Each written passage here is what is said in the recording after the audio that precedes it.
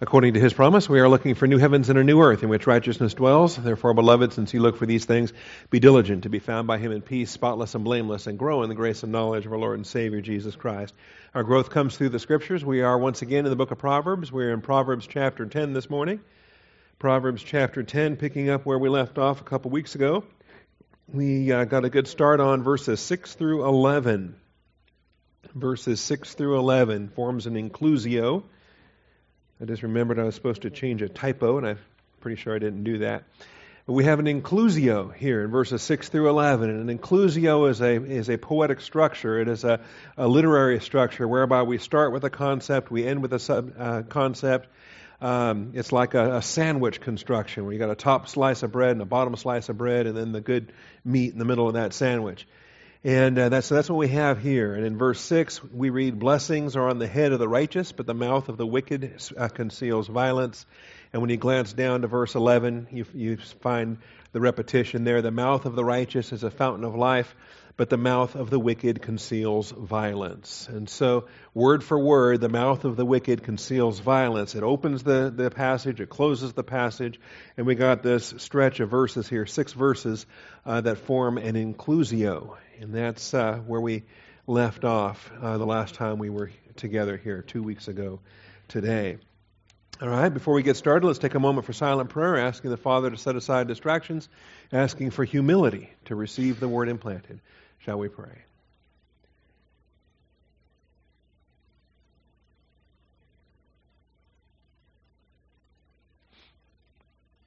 Almighty Father, we do come before your throne of grace this morning. Just so thankful, Father. Not one of us deserves to be here. Who are we that we should be brought into your presence, that you would make known your wisdom, that you would instruct us, Father, in your counsel. And yet here we are. By your grace, we are your children. By your grace, we are your students. By your grace, Father, we are the recipients of every spiritual blessing in the heavenly places in Christ. And so, Father, today we're delighted once again to present ourselves before you as workmen needing not to be ashamed, rightly dividing the word of truth. Father, open the eyes of our understanding. Lead us in your truth. I thank you, Father. In Jesus Christ's name we pray. Amen. All right, so in the outline then, point 8 is where we are. Point 8 is a 6-verse, 12-line inclusio. Take the N off of that word. It shouldn't be inclusion, it should be inclusio. A 6-verse, 12-line inclusio paints the present and the future contrast between the righteous and the wicked. There is a contrast in time and in eternity, both now and forever. And the contrast, we ought to have an attitudinal contrast immediately, right here, right now. But then the consequences of that attitudinal contrast that have effects in both in time and in eternity. The idea of the memory of the righteous being blessed, but the name of the wicked will rot. Let's go ahead and read all 6 of these verses, starting in verse 6. "Blessings are on the head of the righteous, but the mouth of the wicked conceals violence. The memory of the righteous is blessed, but the name of the wicked will rot. The wise of heart will receive commands, but a babbling fool will be ruined. He who walks in integrity walks securely, but he who perverts his ways will be found out. He who winks the eye causes trouble, and a babbling fool will be ruined. The mouth of the righteous is a fountain of life, but the mouth of the wicked conceals violence." All right, and that's our inclusio, that's our text as we look at it. We've covered so far verse 6. The difference between something sitting on your head and something hidden in your mouth is something that's on the head is in full public display. Anyone can look at it, and anyone should look at it. Why is that crown sitting on your head? Okay, anything on your head is as visible as it can get. Blessings on the head are in full view for open display. And that's a true blessing. I love Christianity, biblical Christianity. I love the nature of the Christian way of life, whereby there's nothing hidden, there's nothing concealed. It's all in the transparency of serving the Lord, walking in the integrity of our heart. If there's a passage of Scripture, show it to me. I'm not afraid of anything. And it's a glory related to just the transparency and the simplicity of walking with the Lord. So blessings on the head are in full view for open display, whereas the wicked mouth is a place of concealment. And in all these passages, starting here in Proverbs 10:6 and 11, in Proverbs 12:18, and Psalm 55:21, Psalm 57:4, 59:7, and 64:3. In all of these Psalms and Proverbs, we find the nature of the mouth that has things hidden, that's deceptive, where you can act one way, but internally the reality is something just the opposite. And that you think this person's your friend, and they're really waiting to stab you in the back. And how vicious is the mouth? Why is it that the tongue and the lips and the mouth are all described with weaponry language, right? Spears and swords and knives and daggers and other ways that the mouth hurts, okay? And so the little children's ditty my mother taught me was a lie. Sticks and stones, yes, they can break my bones. And words, the nursery rhyme says, words can never hurt me, but that's a lie. Words can hurt. Words can hurt for decades. They can hurt for a long, long time. And that's the nature, that's how powerful words are, and the responsibility we have in the image of God to communicate effectively, to communicate graciously, that our speech might be seasoned with salt as with grace in all things, because otherwise we can do some horrible, horrible damage with our words. And so the wicked mouth as a place of concealment is a feature here that we want to be aware of. We also talk about the contrasting legacies in verse 7. The memory of the righteous is blessed, but the name of the wicked will rot. And a contrast in terms of the legacies. There's the eternal memory versus the eternal decay. Those who will be eternally forgotten. And maybe they're making a big splash here and now, but when we've been there 10,000 years bright shining as the sun, if you were to mention so-and-so, we'll all be saying, who? What are you talking about? And we won't even remember who you're talking about. And in fact, the memory will be so perished that you can't even mention so-and-so, right? Because they are so eternally forgotten. And the blessing that we have here. And this is what we want to pass on to our children, our grandchildren, the next generation, a name, and that is the name of Jesus Christ. That here is a believer who bears the name of Jesus Christ, and in themselves they're nothing, but in Christ they're everything. And so being able to pass that heritage and that legacy on, being able in a funeral service to just to commemorate how faithful the Lord is. And if we're going to eulogize, let's eulogize Jesus Christ. Let's say good things about Jesus Christ. That's the only reason that the dearly departed one, their life has any meaning, any significance. If they're in heaven today, they're in heaven today because of Jesus Christ. And He's the one that we want to eulogize, that we want to celebrate in our memorial or funeral messages. All right, and so that was point point B, which I believe we wrapped up 2 weeks ago. Even including Matthew 25:41 and 2 Thessalonians 1:9. Let me just grab those quickly. But the memory of the wicked is just eternal decay, eternal destruction. The eternal fire has been prepared for the devil and his angels. That's significant. Matthew 25:41, when he says to those on his right. This is the sheep and goat judgment, and the distinction is between the righteous and the unrighteous. They didn't earn heaven by the good deeds they did in blessing the Jewish people. The good deeds they did was a reflection of their righteousness in this contrast. And so, verse 41, He will say to those on His left, "Depart from me, accursed ones, into the eternal fire which has been prepared for the devil and his angels." And this is the nature of destruction. It is eternal destruction. It's not annihilationism. It's not of a finite duration. They don't stop being. They are eternally destroyed.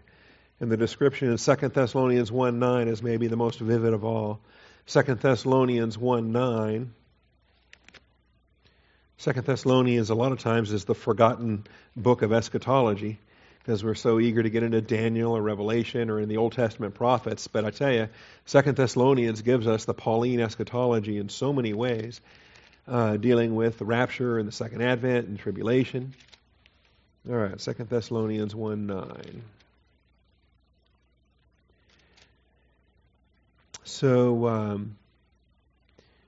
We're thankful here in this chapter, and then it says in verse 5 or verse 4, we ourselves speak proudly of you among the churches of God for your perseverance and faith in the midst of all your persecutions and afflictions which you endure. A pastor is proud of a local church when they stick with doctrine no matter how tough the conflict gets. It's not that they have no problems, it's they have all kinds of problems, but God has been faithful in the midst of every conflict. And so he's able to boast about the Thessalonian believers here because of their perseverance and faith. He says in verse 5, this is a plain indication of God's righteous judgment. If you're having tough times, that's a good thing. That's an indication that God is righteous and that He's looking out for you and He's holding you faithful in the midst of all this.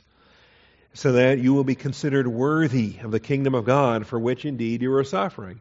After all, it is only just or righteous or fair for God to repay with affliction those who afflict you. If you ever want to grumble about fairness, come to this verse and remind yourself that fairness is on an eternal scale. Stop looking at temporal circumstances and saying, well, it's not fair. I don't like what I'm dealing with today. It's not fair. Why should I have this going on today? Well, of course it's fair. God's always fair in all that He does, but on an eternal scale. And this momentary light affliction is going to produce something even greater. And so payback is coming, but it's not coming till second advent. So just chill out, relax, wait until payback is applied. And so it is only just for God to repay with affliction those who afflict you, and to give relief to you as who are afflicted, and to us as well. Notice the when in verse 7. When the Lord Jesus will be revealed from heaven with His mighty angels in flaming fire. All right? So do you see Jesus revealed yet? Do you see the mighty angels in flaming fire yet? No. And you can't see that for 7 years anyway, because that's second advent. Rapture comes first. So quit looking for payback here and now. Quit looking for payback in the church age. It's not going to happen. See. So pay attention to verse 7 and that when statement. Likewise, in 1 Peter 5, there's a similar when statement for the faithful shepherds, when the pastors who shepherd the flock of God. They will receive their reward when the chief shepherd appears. You shall receive the unfading crown of glory. You're not promised any rewards here and now. If He gives you special blessings in time, great. If He doesn't, great. It's His business. But the reward comes when the chief shepherd appears. You will receive the unfading crown of glory. Pay attention to those when statements. So when He's revealed from heaven with His mighty angels in flaming fire, dealing out retribution to those who do not know God and those who do not obey the gospel of our Lord Jesus Christ. In the meantime, this enemy that you're so busy hating, why don't you spend your time giving him the gospel and getting him saved? And then you can quit hating him, and then he won't need the payback anymore because he'll be redeemed with you and me as these things happen. Now, then the consequence in verse 9. These will pay the penalty of eternal destruction. So when does that stop? It never stops. It is an eternal destruction. It is not a finite destruction. Away from the presence of the Lord and from the glory of His power. The nature of the lake of fire is that eternal separation. And, even now, there's so much common grace as all these unbelievers are breathing God's air and looking at God's creation and seeing God's light and all the common grace that they don't earn or deserve. That's going to be gone. The lake of fire is eternal separation in total darkness. It's a dark fire, if you ever think of that.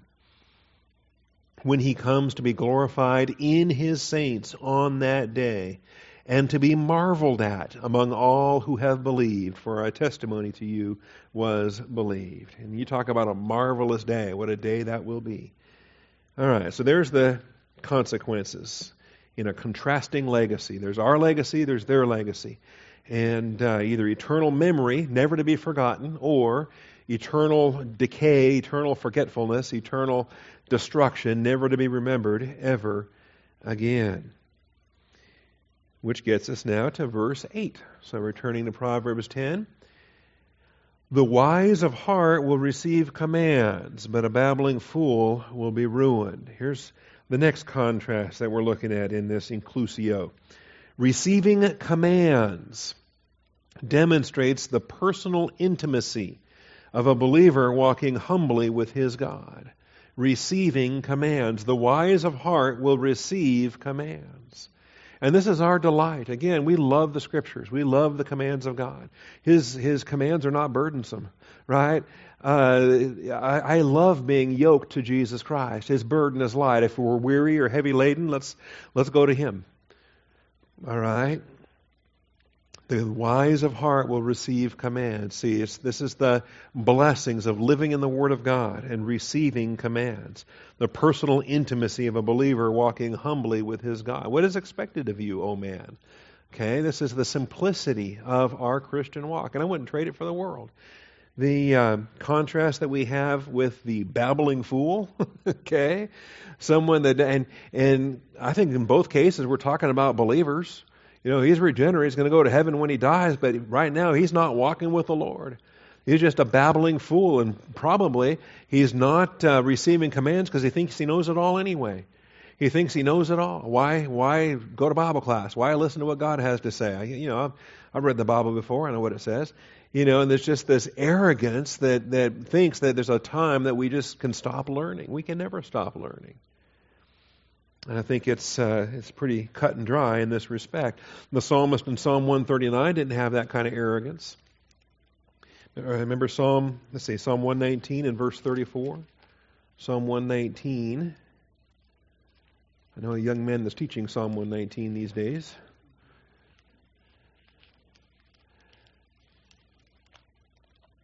So I listened to his messages and appreciate him filling in for me when I was out of town. Thankful that he did such a good job, hoping he didn't do too good a job, or deacons will say, just stay away, we don't need you back, we got this guy.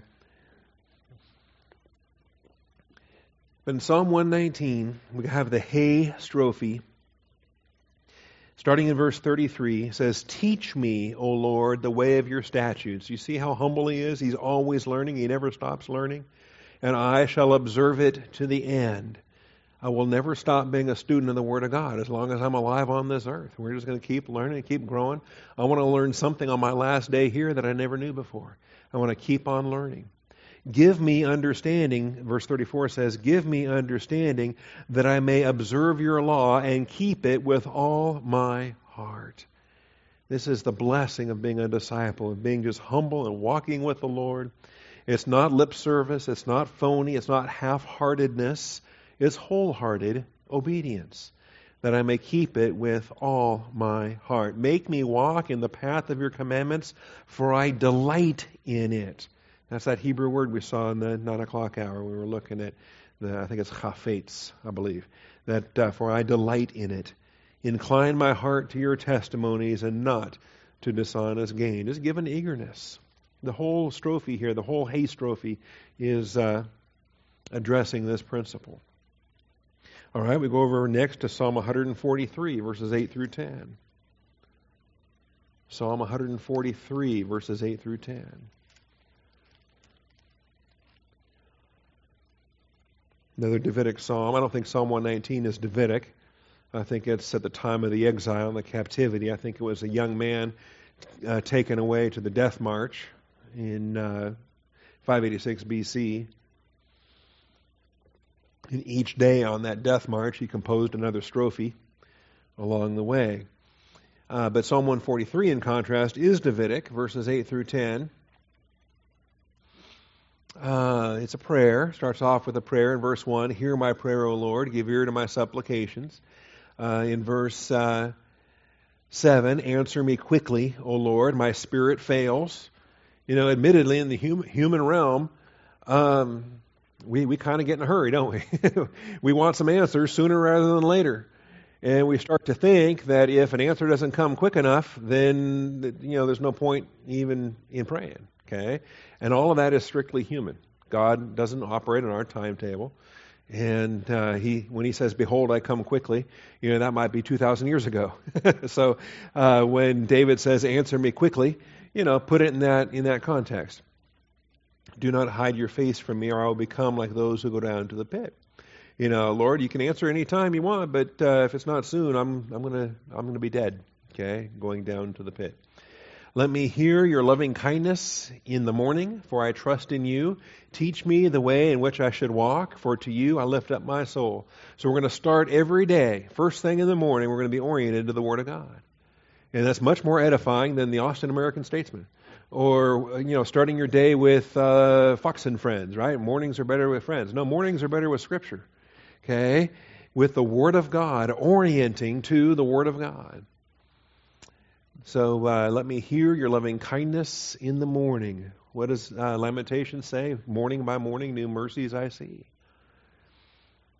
For I trust in you. Teach me in the way in which I should walk. For to you I lift up my soul. Deliver me, O Lord, from my enemies. For I take refuge in you. I'm going to have some trouble today, Lord. I want to start with Scripture, and I want to be reminded that I'm with you day by day. And there's enemies that today that think they got me, but I'm with you. Teach me to do your will, for you are my God. Let your good spirit lead me on level ground. And so each day then becomes a journey on this day. And maybe tomorrow is going to be rough or whatever, the next day. Well, I'm not worried about the next day. I'm worried about this day. This day is the day I'm praying over. Each day has enough evil for its own, so let's just take it one day at a time. Teach me to do your will. And I'm not going to be so prideful to think that, well, because I did a pretty good job with it yesterday, that today is going to be a walk in the park or an easy thing. No, today I need to be taught by the Lord to do His will. Verse 11, for the sake of your name, O revive me, O Lord, revive me. In your righteousness bring my soul out of trouble. And in your loving kindness cut off my enemies and destroy those who afflict my soul, for I am your servant. And, there you have it. How about Micah? Micah 6:8. Say, well, who ever heard of Micah? Daniel, Hosea, Joel, Amos, Obadiah, Jonah, Micah, Nahum.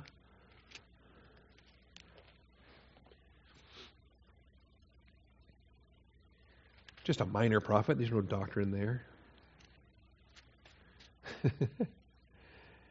Oh, I tell you, there's so much doctrine in Micah. Where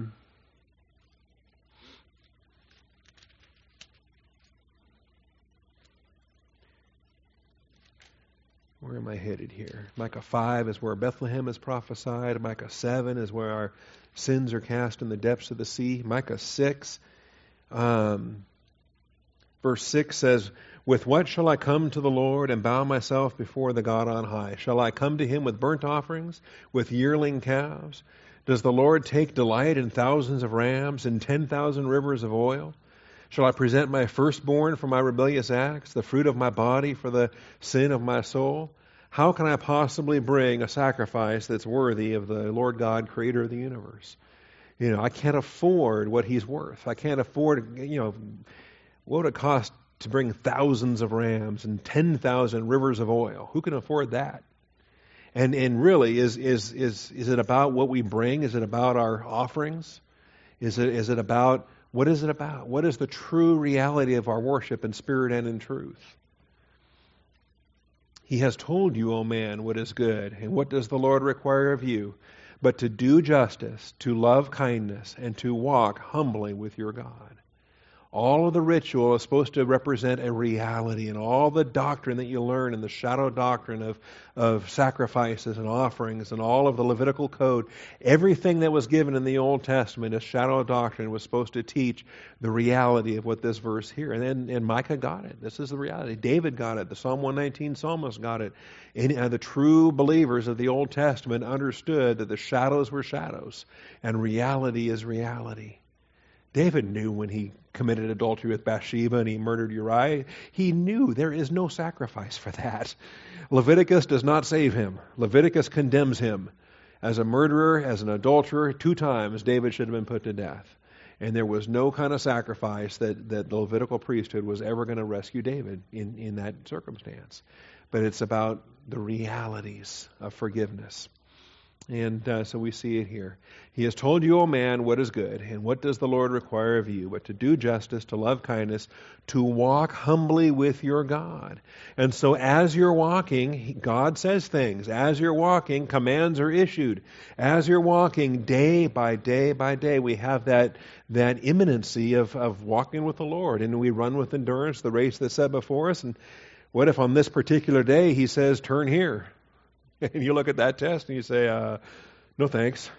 I don't want to turn here. That looks unpleasant. No. The Lord says, turn here. And that's the course that we're supposed to run, the race that's set before us. And it requires the intimacy of walking with Him day by day. And it may be that there's a curve we didn't expect. I didn't see that coming. And that's God's grace again, not telling you too much too soon. Not cluing you in ahead of time of things that would probably overwhelm you or overwhelm me. Just let's keep it day by day. And when something arises, I'll just stay intimate with the Lord. I'm yoked to Him anyway, so we're yoked together like a pair of oxen. If He's turning that way, I'm going to turn that way, and let's do it. Okay?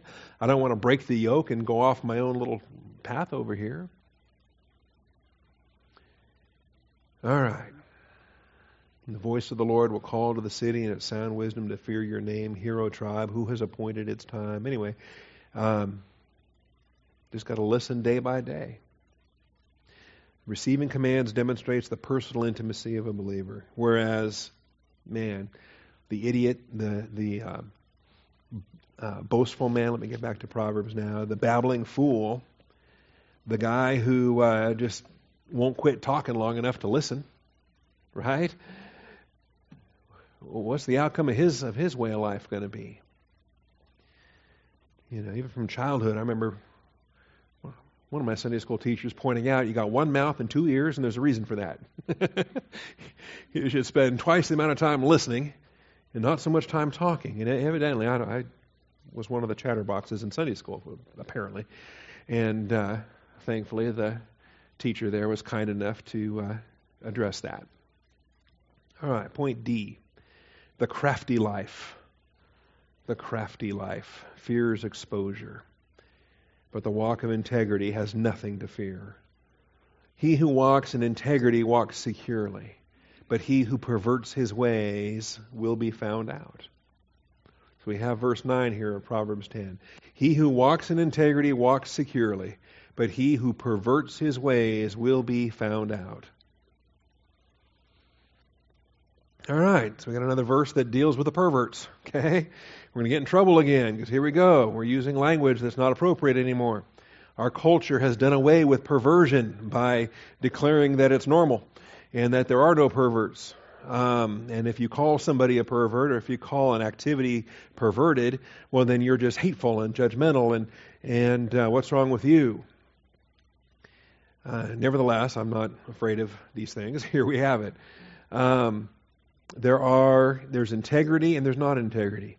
There's God's standard, and then there's everything else. And if it falls short of the glory of God, if it misses the mark, if it is a change to what God designed, well, who are we to do that change? It is a perversion. It is not alternative, it's perverted. And we want to be clear on this. We have the crafty life. And and we're going to see this gets continued in verse 10 because he's winking the eye and he's signaling. He's actually got a conspiracy at work in some of his partners in crime here, perverting his ways. Chapter 17 also addresses this. Proverbs 17:20. Nice parallel to 10:9. Proverbs 17:20. He who has a crooked mind finds no good, and he who is perverted in his language falls into evil. So we have mental attitude perversion, verbal perversion, overt activity perversion in this crafty life. Isn't this something? Craftiness. Our devil, the adversary of the devil is the crafty one. And in some ways, the vocabulary is identical to the vocabulary of wisdom, of discernment. If you have wisdom, you have God's kind of wisdom. If you have a crooked kind of wisdom, a perverted kind of wisdom, I think the New American Standard or most English texts will render it something like crafty, right? The craftiness of the crafty, that God will catch the craftiness in the crafty in their craftiness. But it's the same term. It tends to be a term of wisdom, a term of insight, a term of prudence. It's just twisted in its application. and they get good at what they're doing. The liars get to be better liars. The cheaters get to be better cheaters. The thieves get to be better thieves. And both hands, concerning iniquity, both hands do it well. They've got so much practice at their wickedness, they're now ambidextrous in their perversions.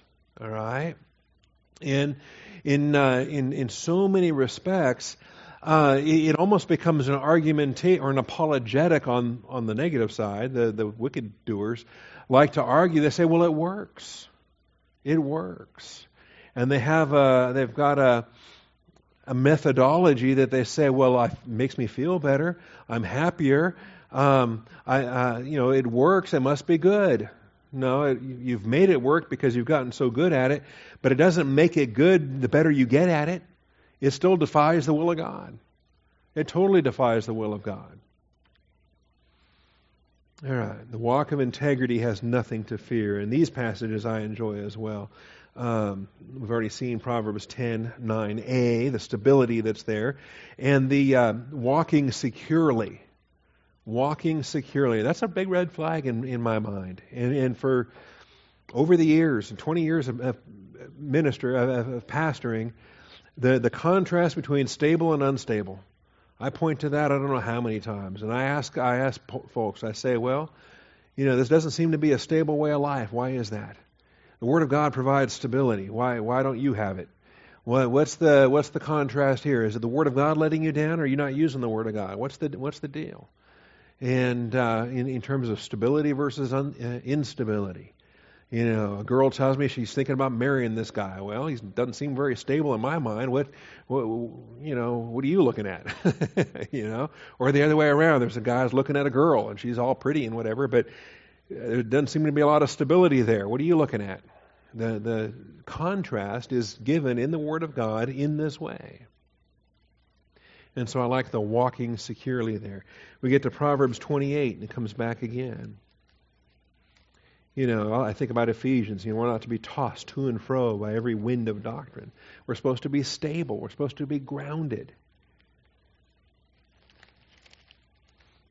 Proverbs 28 and verse 18. He who walks blamelessly will be delivered, but he who is crooked will fall all at once. And so there's the contrast. And if you're living a crooked life, if you're living a dodgy kind of life, the problem with that is you got to remember all your lies. You got to remember all your craftiness. You got to remember, which story you told to which person. Whereas the simplicity of the genuine life is just the truth, and you're speaking the truth in love, and you're living the truth, and you're not hiding anything. Okay, it's like sneaky teenagers trying to hide stuff from their parents, trying the drugs they're doing or the sex they're having or whatever other kind of rules they're breaking. And so they're sneaking around and they're hiding from this and they're hiding from that and they're whatever, in a motel room or a back seat or whatever. And they're just crafty and sneaking and hiding and dodgy and terrified of being found out. But the beauty of God's plan is everything is transparent. Everything is in the open, and you get married before you. This whole Michael Phelps thing bugs me because he's got a baby and he's got a fiance, and shouldn't it be the other way around? Get your fiance first and then get married, and then Anyway, but this is what we're talking about. Everything is public. Everything is in the open. Everything is transparent. And it's before the Lord, and you're leaving father and mother, and you're cleaving to one another, and the two become one flesh. And there is nothing ashamed, nothing hidden, nothing secret, no sneaking around. There's no any of that. It's all beautiful in the plan of God. And we can appreciate that as well. All right.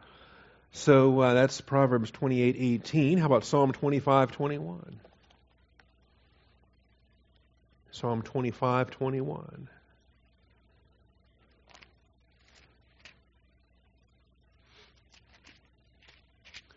Another Davidic psalm.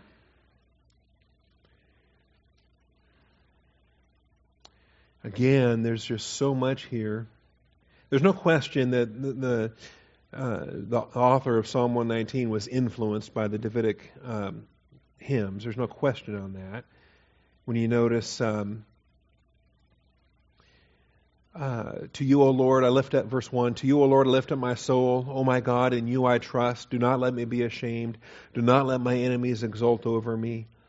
Indeed, none of those who wait for you will be ashamed. You know, you will never be disappointed by applying doctrine. God will never let you down when you are living your convictions of the Word of God. You will never have a regret for applying the Word of God. Those who deal treacherously without cause, those are the guys who will be ashamed. Make me know your ways, O Lord. Teach me your paths. I love that. The causative stem to cause me to know something. There's a difference between teaching and causing somebody to know something. Okay? And both expressions are there in verse 4. Lead me in your truth and teach me, for you are the God of my salvation. For you I wait all the day. Anyway, it's just a beautiful psalm. I'm headed down to verse 21, and without reading the whole psalm, verse 20 says, guard my soul and deliver me. Do not let me be ashamed, for I take refuge in you. Let integrity and uprightness preserve me, for I wait for you. You know, the outcome is in God's hands, but as for me and my house, you know, I'm going to live the Word of God. And if I'm making a mistake, I'm making a mistake, but in the integrity of my heart, I'm applying the doctrine as I understand it. I'm living the Word of God, and it's just integrity and uprightness. And if I'm wrong, He'll show that to me too. He'll make those adjustments. He'll adjust my thinking where it needs to be adjusted. But for now, this is my conviction, and these are the choices I'm making. And so it's in His hands, integrity and uprightness. It's preservative. Then Psalm 84:11.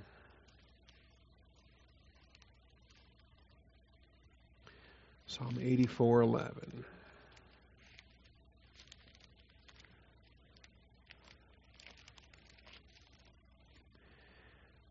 This is not Davidic. This is a psalm of the sons of Korah. So much here in terms of... okay, it's only 12 verses. How lovely are your dwelling places, O Lord of hosts. Well, which dwelling places are those? Is this the temple? The temple hadn't been built yet. The temple doesn't get built till Solomon's day. The sons of Korah, the choir that David structured and organized in his generation, although we don't know when Psalm 84 was actually written. But dwelling places, plural. Dwelling places, plural, not singular, not the Holy of Holies, not the temple. I think this is like John 14. In my Father's house are many dwelling places. If it were not so, I would have told you. My soul longed and even yearned for the courts of the Lord. My heart and my flesh sing for joy to the living God. The bird also has found a house, and the swallow a nest for herself, where she may lay her young. Even your altars, O Lord of hosts, my King and my God. How blessed are those who dwell in your house. They are ever praising you. I think this is a heavenly context. I think this is a believer in the Old Testament that understands angelology and understands the heavenly realm, the invisible realm, as well as the earthly realm. How blessed is the man whose strength is in you and whose heart are the highways to Zion. Verse 5, passing through the valley of Baca, they make it a spring. The early rain also covers it with blessings. They go from strength to strength. Every one of them appears before God in Zion. So the longer you stay in the Word of God, the more stability you receive from strength to strength. O Lord God of hosts, hear my prayer. Give ear, O God of Jacob. Behold our shield, O God, and look upon the face of your anointed. For a day in your courts is better than 1,000 outside. I would rather stand at the threshold of the house of my God than dwell in the tents of wickedness. You know, you talk about humility. You know, I think about the Syrophoenician woman that Jesus encountered, and she said, look, I'm just a dog trying to get table scraps. You know, just a Gentile dog. And here's the psalmist thinking, you know, if all I get is on the threshold, if I can just sit on the front stoop, the front step, and you know, at least if I'm this close, I can hear the music coming from inside. I can smell the feasting. I can smell the food from inside, and just being on the porch is better than the tents of the wickedness. For the Lord God is a sun and shield. The Lord gives grace and glory. No good thing does He withhold from those who walk uprightly. What a promise. Combine this with James 1. Combine this with every good thing, every perfect gift bestowed. Comes down from the Father of lights, with whom there's no variation or shadow of turning. If he's given it to you, it's good. If he's withheld it, it's not good. Because no good thing does he withhold. You may want it. You may think it's good. And it may be good someday, but not right now. You don't need it right now. Right now, he's testing you without it. No good thing does he withhold from those who walk uprightly. O Lord of hosts, how blessed is the man who trusts in you. And so you talk about a walk of integrity. You talk about stability and the grace of what God supplies. Yeah, how would you trade that for anything? See. And the principle there, all right? Verse 10, point E. The crafty life produces temporal and eternal trouble. The crafty life produces temporal and eternal trouble, both in time and in eternity. Proverbs 10:10. And actually, this is a repeat from something we already studied back in chapter 6. He who winks the eye causes trouble, and a babbling fool will be ruined. The winking of the eye. This is when you now have partners in crime. Now you're coordinating your carnality with somebody else. Now you're saying one thing while you wink over here to your buddy to go along with the deceit. Okay, I'm spinning a bunch of lies, and I want you to play along with it. So I give you the little wink signal, and so you go along with it. Okay, and if you're just fooling around, goofing, that's one thing. But in this context and in the nature of this, we understand this is a serious deal. This is someone that intends complete harm upon a person. And like I say, it's kind of a repeat from what we've already seen back in chapter 6, verses 12 through 15. A worthless person, a wicked man, is the one who walks with a perverse mouth, who winks with his eye, who signals with his feet, who points with his fingers. All the different ways that you have to clue somebody in, right?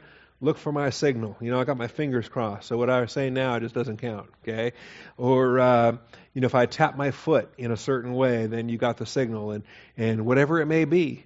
I'm approaching, and the one whom I kiss is the one you need to arrest. All right, he's the one. And whatever other form or fashion the betrayal takes. A worthless person, a Belial. A wicked man is the one who walks with a perverse mouth, who winks with the eyes, who signals with the feet, who points with his fingers, who with perversity in his heart continually devises evil. If he's not committing a sin, he's thinking about the next time he can. Right?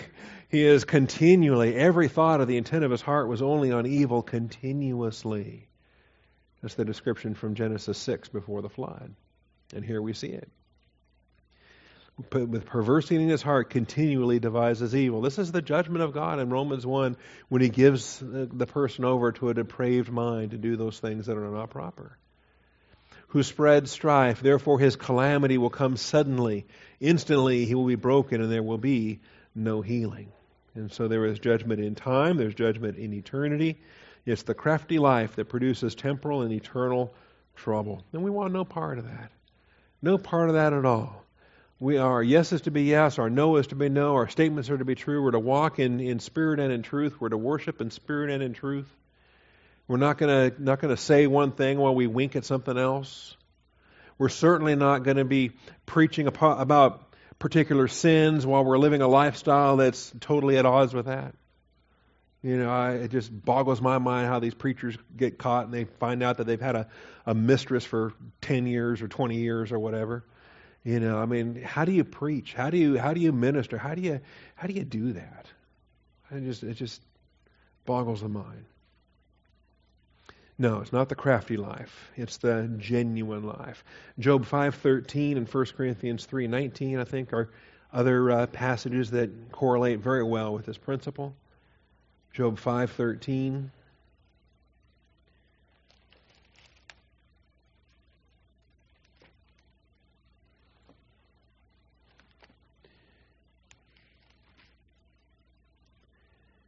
And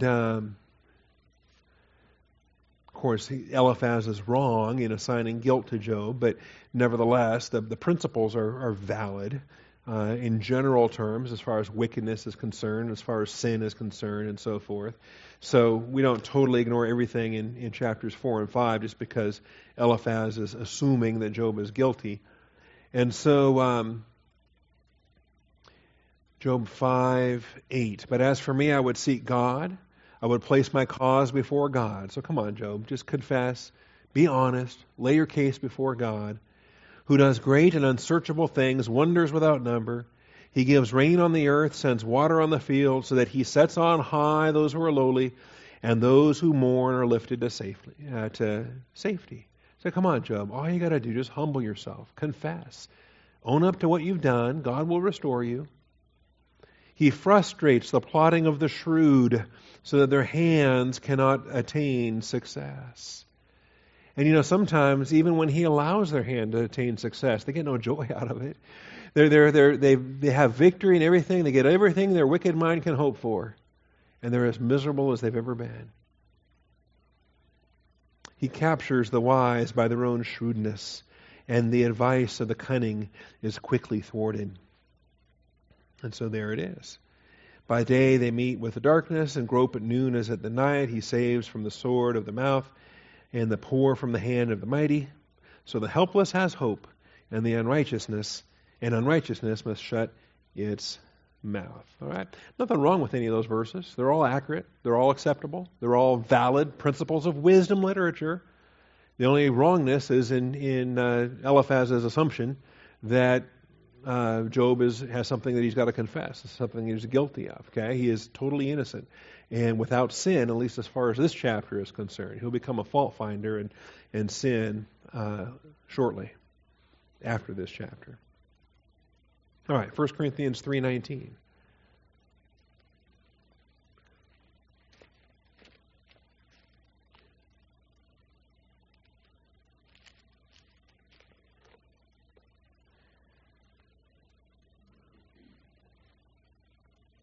And it's Paul's quotation from Job 5.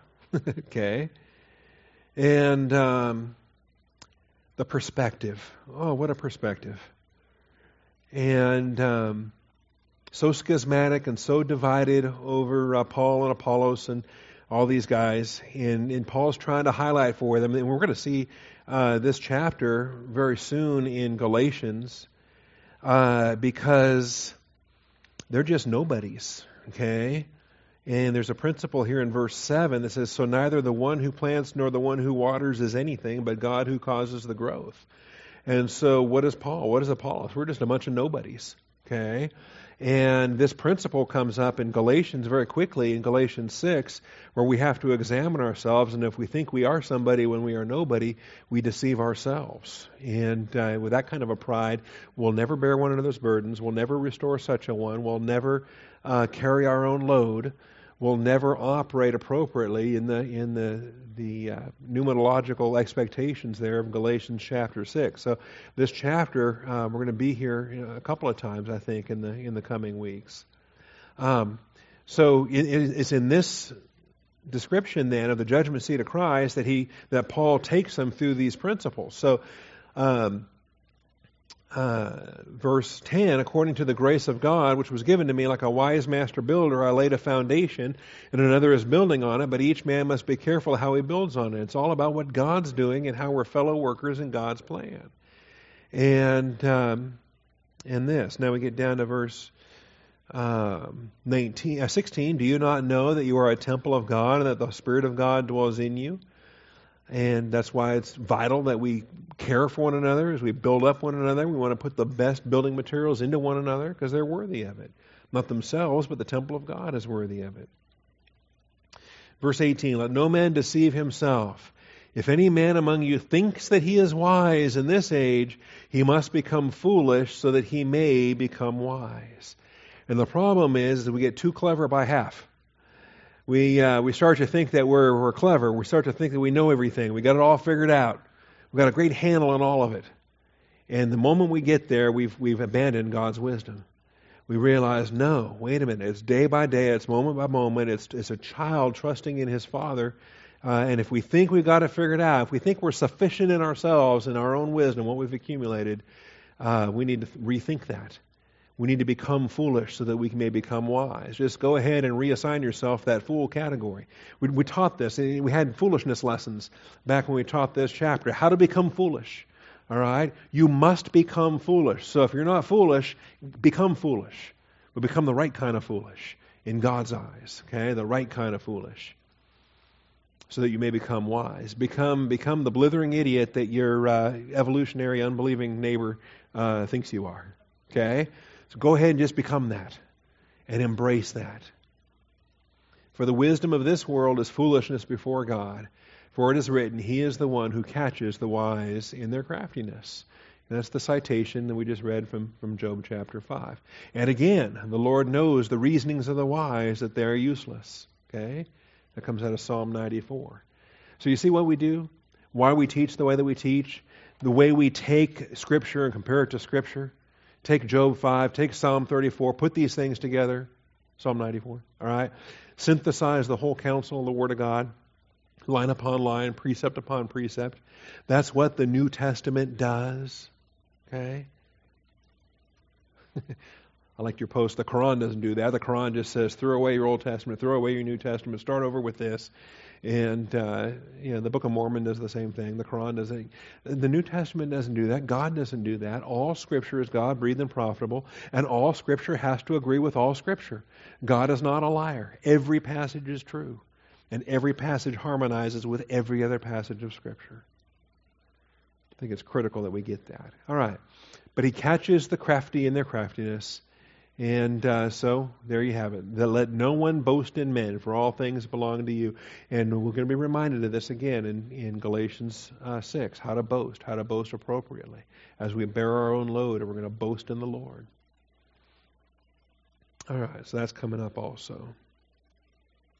Finally, then, we have the deadly mouth. The deadly mouth. Let me get back to, we got point F. And I don't know that I can do it in 6 minutes, but point F, back to this deadly mouth we've been looking at.